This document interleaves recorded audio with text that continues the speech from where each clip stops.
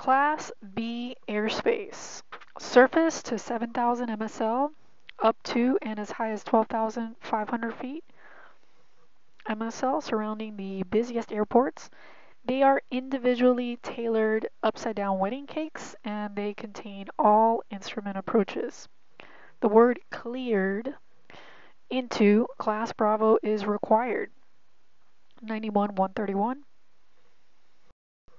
And all operations require an operable two-way radio. Airports listed in Section 4, Appendix D to Part 91 require at least a private pilot certificate. Solo student, sport, and recreational pilot operations are not permitted at these locations. VFR operations, visibility 3 statute miles, ceiling 1,000 feet, and clear of clouds or special VFR. IFR operations, an operable VOR or TACAN receiver, or an operable and suitable RNAV system.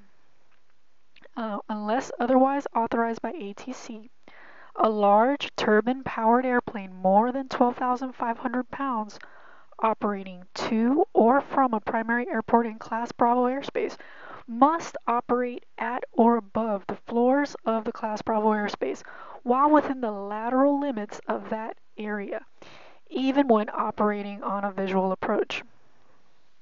Now, a large, more than 12,500 pound or turbine-powered airplane shall, unless otherwise required, by distance from cloud criteria to enter the traffic pattern at an altitude of at least 1,500 feet AGL and maintain 1,500 feet AGL until further descent is required for a safe landing and noise abatement.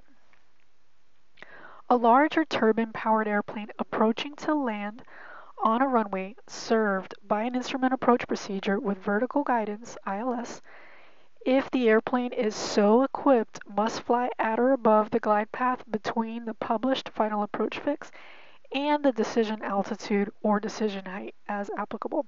Now, any airplane approaching to land on a runway served by a VASI shall maintain at or above the glide path until lower altitude is necessary for a safe landing. The Mode C veil. All aircraft operating within 30 nautical miles of a Class Bravo airport from the surface to 10,000 MSL must have Mode C unless the aircraft was originally certificated without an electrical system and still does not have one. Now, after January 1st, 2020, the applicable automatic dependent surveillance broadcast out, ADS-B out, equipment specified under 91-25 required within, above, and within 30 nautical miles of a Class Bravo. Speed limit. 250 knots indicated airspeed below 10,000 feet MSL or 200 knots indicated below the floor or in VFR corridor.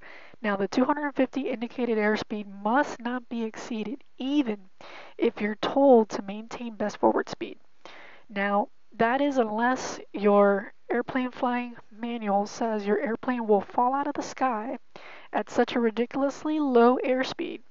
Maintain best or maximum forward speed means maximum or best forward legal speed. ATC does not have the authority to lift the 250 not below 10,000 feet speed restriction 91-117 alpha. You cannot be cleared to violate a regulation and you cannot accept such a clearance.